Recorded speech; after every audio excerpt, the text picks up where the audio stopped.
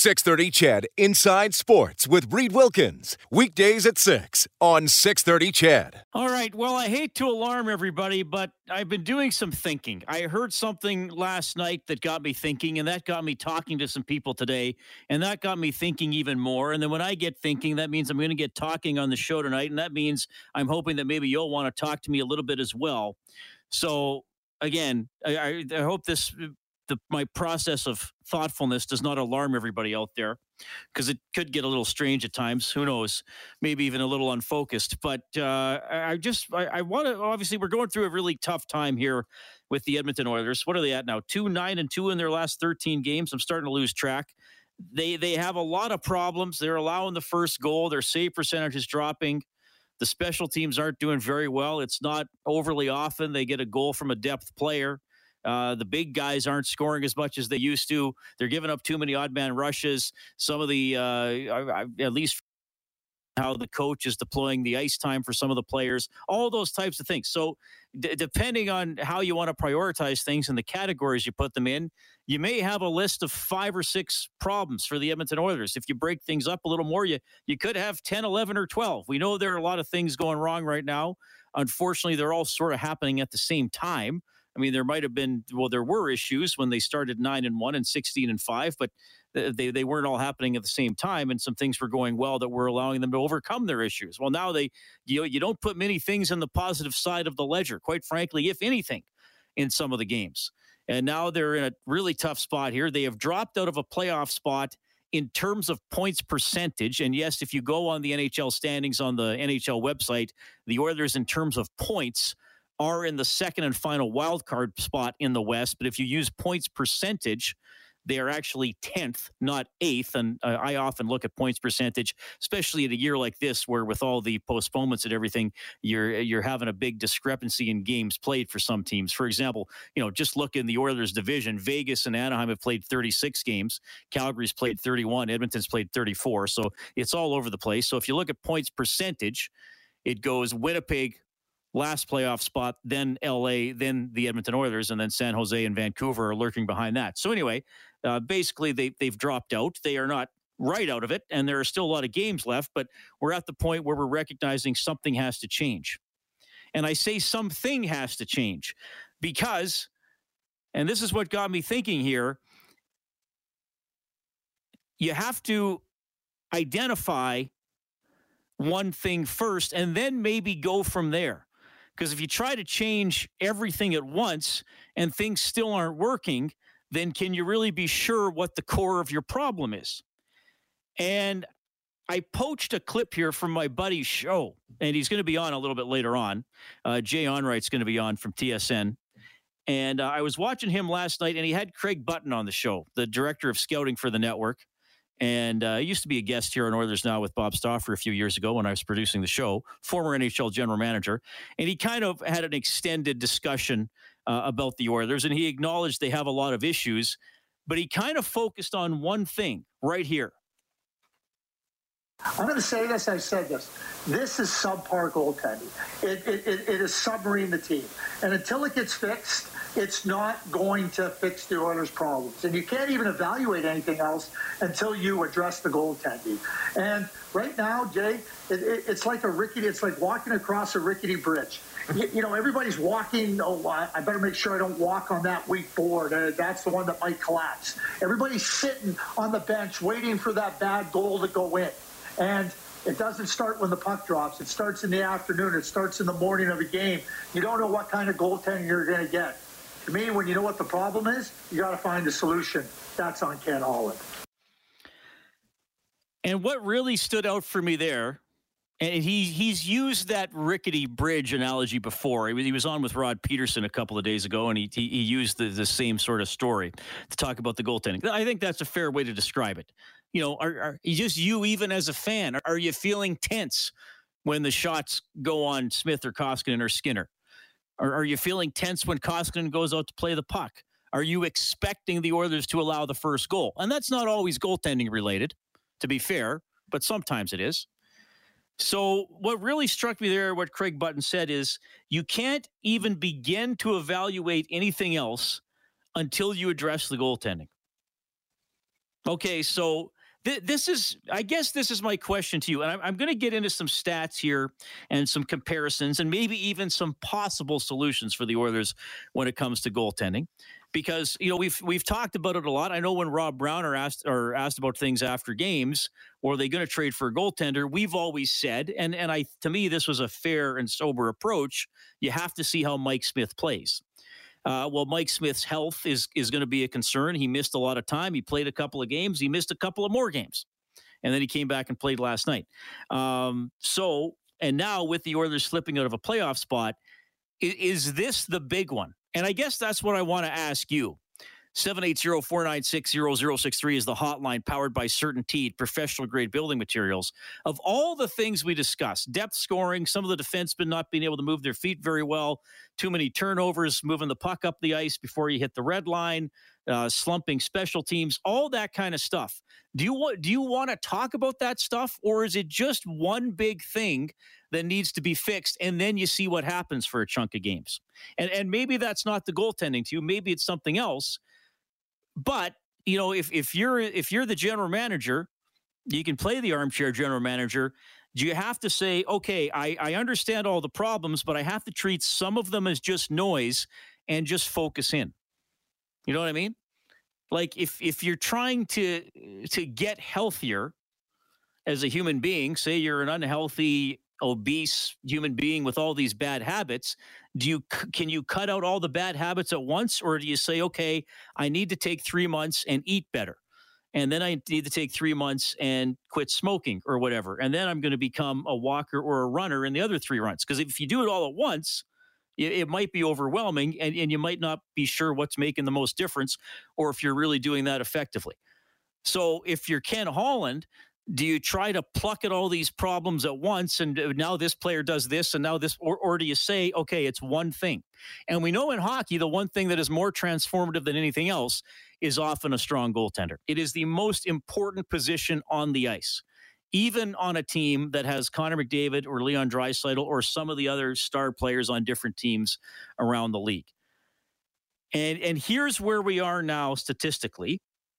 The Oilers, in terms of 5-on-5 special teams, so we'll leave power plays and penalty kill out of the equation. The Oilers, when it comes to 5-on-5 save percentage, are now 29th in the NHL. What would that be? Fourth last now, I guess, because there's 32 teams. Their 5-on-5 save percentage is .909. So I thought to myself, all right, so that's the save percentage 5-on-5. 29th. What if they were 16th, right in the middle of the league? Just average. 16th, that's currently Anaheim. .923 5-on-5 save percentage. If that were the Oilers' save percentage, and again, I'm not counting special teams, they would have allowed 12 fewer goals against. 12 fewer goals against in, what are we up to now? 34 games. That's fairly significant. I talked to somebody I know who's big into analytics. And I know sometimes I poke fun at some of the analytics stuff, but that's basically me just trolling them because they can be pretty trolly themselves sometimes. And I told this stat to this gentleman I know who does analytics. And I said, okay, 12 goals against, but, if you win a game, 6-2, does it matter if it was 6-2 or 6-3? If you lose a game 4-1 or 5-1, does it really matter? You've still lost. And he said, Reed, I'm going to tell you something. You lovable old fool. He said, I usually say that every 5.5 goals is worth a win. So from his math, we can just modestly predict that if the Oilers had an average save percentage 5-on-5, they would have 4, maybe 5 more points, which would not put them strongly in the postseason. It would not put them at the top of the division, but it would certainly have more space between them and their pursuers than they have right now. Okay, let's go to the CertainTeed hotline. We have Mike standing by. Mike, thanks a lot for calling. Go ahead. Hey, Reed. Good talk. I like your talk show and everything. What I would do is I'd bring up Skinner. I'd play him until they figure out the goalie situation. I wouldn't put Smith back in net. Koskinen I wouldn't put back in net either. I'd have Smith back up, Skinner. Second of all, I don't know why Holland didn't find a goalie during the last 2 years during the pandemic. Dubnik's out there. Maybe go grab him. Maybe he could help out. And third, the defense got to block more shots. Every time I watch Nurse, He's always ducking or trying to hide from getting hit by the puck. So, Skinner's got a better save percentage. Why isn't he playing? Well, he might. You know what? That might be the short-term solution. I mean, what if Skinner played 7 out of the next 10 games and you keep looking for a deal while that's going on? That might be the point they're at, right? Yeah, I like that. I like Skinner. He played pretty good in the last couple of games. And I don't know why. I know Holland and Smith have some sort of weird relationship, but you can't be putting a guy in who's been out for 2.5 months, who's I think injured. Tippett and Smith, right? Tippett and Smith, right? I know what you're saying. Yeah, fair enough. And okay. putting him in net, and the guy's injured. Like, you're trying to win games. Put Skinner in, ride him out. The defense have to pick up their play a bit and start blocking more shots and getting back. And same with the forwards. It's got to be better back checking. Benson's back checking his ass off. Sorry, those other guys should be watching what he's doing. Yeah. Okay, thanks, Mike. Appreciate it. 780-496-0063. We'll also get Abe on the show. Abe, go ahead. Hi, Reed. I'd just like to say with the goaltending thing, you build a team from the goaltender out. And we've been lacking it for years. But there's one thing I can't understand with this, and I've been calling for it myself when I've called in and for years, and that I don't understand why we keep this goaltending coach here, Schwartz, that we have. He's gone through about 4 GMs, probably 6 to 7 different coaches, and he's still there. I don't know what the connection is, if he's got a connection with Cates or whatever it is, but as long as we have that guy there running the goaltenders, he's never made anybody into anything. Only when they leave our team, they go elsewhere and they become something like Dubnyk did and Cam. Okay, Abe. To be fair, Schwartz was not Dubnyk's goalie coach. Freddie Shabbat was. Well, I don't know, but you know what? No, I do know. That's okay. You can have an opinion, but you can't have your own facts. Schwartz was not Dubnyk's goalie coach. Okay. How long has Schwartz been with the team? Since 2014, I believe. He was Talbot's goalie coach. Talbot was really good for a couple of years. Okay, then maybe he wasn't Dubnyk's, then I'm wrong about that. But 2014, we've gone through how many GMs since that? Probably 3 or 4? Yeah, so how come none of them have made a change then? Maybe they think he's okay. That's what I'm wondering. How come nobody has made a change? Tell me one goaltender that's flourished under Schwartz. Cam Talbot. When he left here, Talbot was basically in trouble like the rest of the goaltenders we have. Hey, it's Kaylee Cuoco for Priceline. Ready to go to your happy place for a happy price? Well, why didn't you say so? Just download the Priceline app right now and save up to 60% on hotels. So whether it's Cousin Kevin's Kazoo Concert in Kansas City, go Kevin, or Becky's Bachelorette Bash in Bermuda, you never have to miss a trip ever again. So download the Priceline app today. Your savings are waiting. Go to your happy place for a happy price. Go to your happy price, Priceline. He was everybody wanted them out in that at the time when he left. I would have been fine. I would have been fine with Cam Talbot staying. They should have picked Talbot over Koskinen. Well, like for me, I don't see where Schwartz is turning anybody into a great goaltender or anything like that, myself and that. Like I say, with him, I don't understand what the connection is, how come he keeps lasting here. And we could go and get a top-notch goaltender, my opinion. You can go get a top-notch goaltender, and he'll turn around and he'll look like they all look the same. And that after they get with him and that, like I say, I don't have no confidence in that guy whatsoever. Abe, we've given you the airtime, buddy. I appreciate it, okay? Call anytime. That is Abe. We got to call a quick timeout. If you're on hold, we'll get to you. It's Inside Sports on Ched.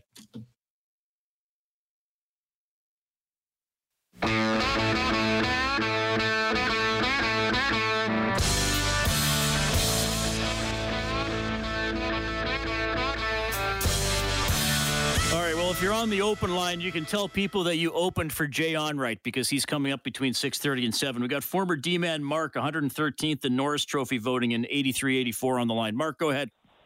Hey, Reed, how are you tonight? Good, buddy. Go ahead. Yeah, no, I think we have a couple of problems. I mean, obviously we have a goaltending problem. I didn't like the fact that they signed Smith for 2 years. They did it anyway. I think it was a mistake. I know you had some issues with them signing an older goaltender, for an extended period of time. 1 year, I think, would have been adequate, but whatever, it is what it is. We're living with it. I mean, the real issue is the Koskinen contract, which I've said for years was terrible, is still coming back to bite us in the butt. But what are our options at this point? And the reason why I say that is we're sitting here looking at a club that's floundering for a variety of reasons. I think one of our biggest issues, unfortunately, besides goaltending, has been the COVID issue. I know everybody's dealing with it, but it's one thing to sit there and not play for 2-3 weeks and then start back up again. It's another thing to be icing a AHL roster and, having to go out there night after night and losing. And that's pretty much what Edmonton's been doing now for, seems like since Darnell Nurse got hurt and then came back. Well, tell you what, Mark, I got a couple of other guys to get to. I'm going to look into some options as we move along tonight, and you may not like some of them, but I'm going to put them out there, okay? Before I go there, Reed, and I'll be very quick, I think this is a lost cause. I've said this season is a lost cause because of, what's going on with COVID, and I don't think they were ready to move to the upper echelon. I don't want to see them spend and sacrifice their future for what I think, to be honest, I think this season is done. Okay. Thanks, Mark. Always appreciate it, buddy. That's Mark on the Certainty Hotline. We also have Darren standing by. Darren, hope you're having a good day. Go ahead, man.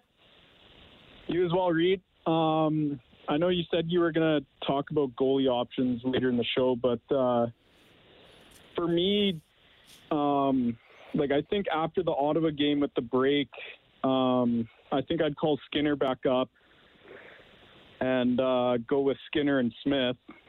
And for more long term, what are you thinking about the whole possible Carey Price situation? Well, were you listening a few weeks ago when I talked about that? Because Brian Wilde from Global Montreal said that the Canadians should trade Carey Price. The problem with Price is his age, his contract, and he hasn't played a game yet this year, has he? No, he hasn't. So, but, I was listening to Oilers Now with Bob Stockford today, and George Larocque was on. Oh, I missed George today. Okay, what did he say? Yeah, he was saying that Montreal would be willing to eat half of Price's contract. For how many years? For the remainder? For the remainder, because they're going into a rebuild, and he was saying they're Sherratt's going to be gone. He's UFA. I'd be interested in him. I would assume Petrie is going to get out of there. He makes $7. So let's talk about it. So with Price. So with Price, you'd have to trade them Koskinen, right? Yeah. For the rest of this year. And then they eat Price. What does Price have left? 5 after this year? 4 after this year? I think three or 4, yeah. And then you'd probably have to give them, I mean, what else would it cost you? They'd have to take something. They'd want something else. Probably a first and Broberg. Yeah. Or would they say, well, we want a real goalie, not Koskinen, and would they want Skinner? Right? Well, maybe. Yeah. Okay. I know it's an interesting chat, though. Yeah, but my thing is, if you can get Price, obviously the main thing is he's got to be ready to play at some point this season, and that's kind of the big question. But if you could get Price at 5.5 for the next 3 or 4 years, whatever it is, I can't think of a better goaltender. If you're able to keep Skinner in the trade, I can't think of a better goaltender to put Skinner under the wing of Price for, say, 3 years, and when Price is done, now you've got Skinner at 26, 27, who's just been under Price for a few years. So I thought that's kind of an interesting one.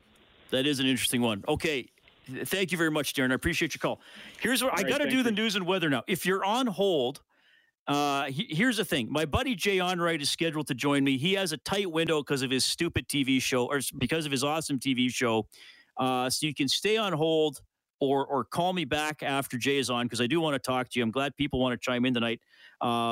Or if Jay forgets, then maybe just stay on hold and I'll bring you in instead of having Jay on. So that's how the next half hour is hopefully going to look. 6:30 CHED Inside Sports with Reed Wilkins. Weekdays at 6 on 6:30 CHED.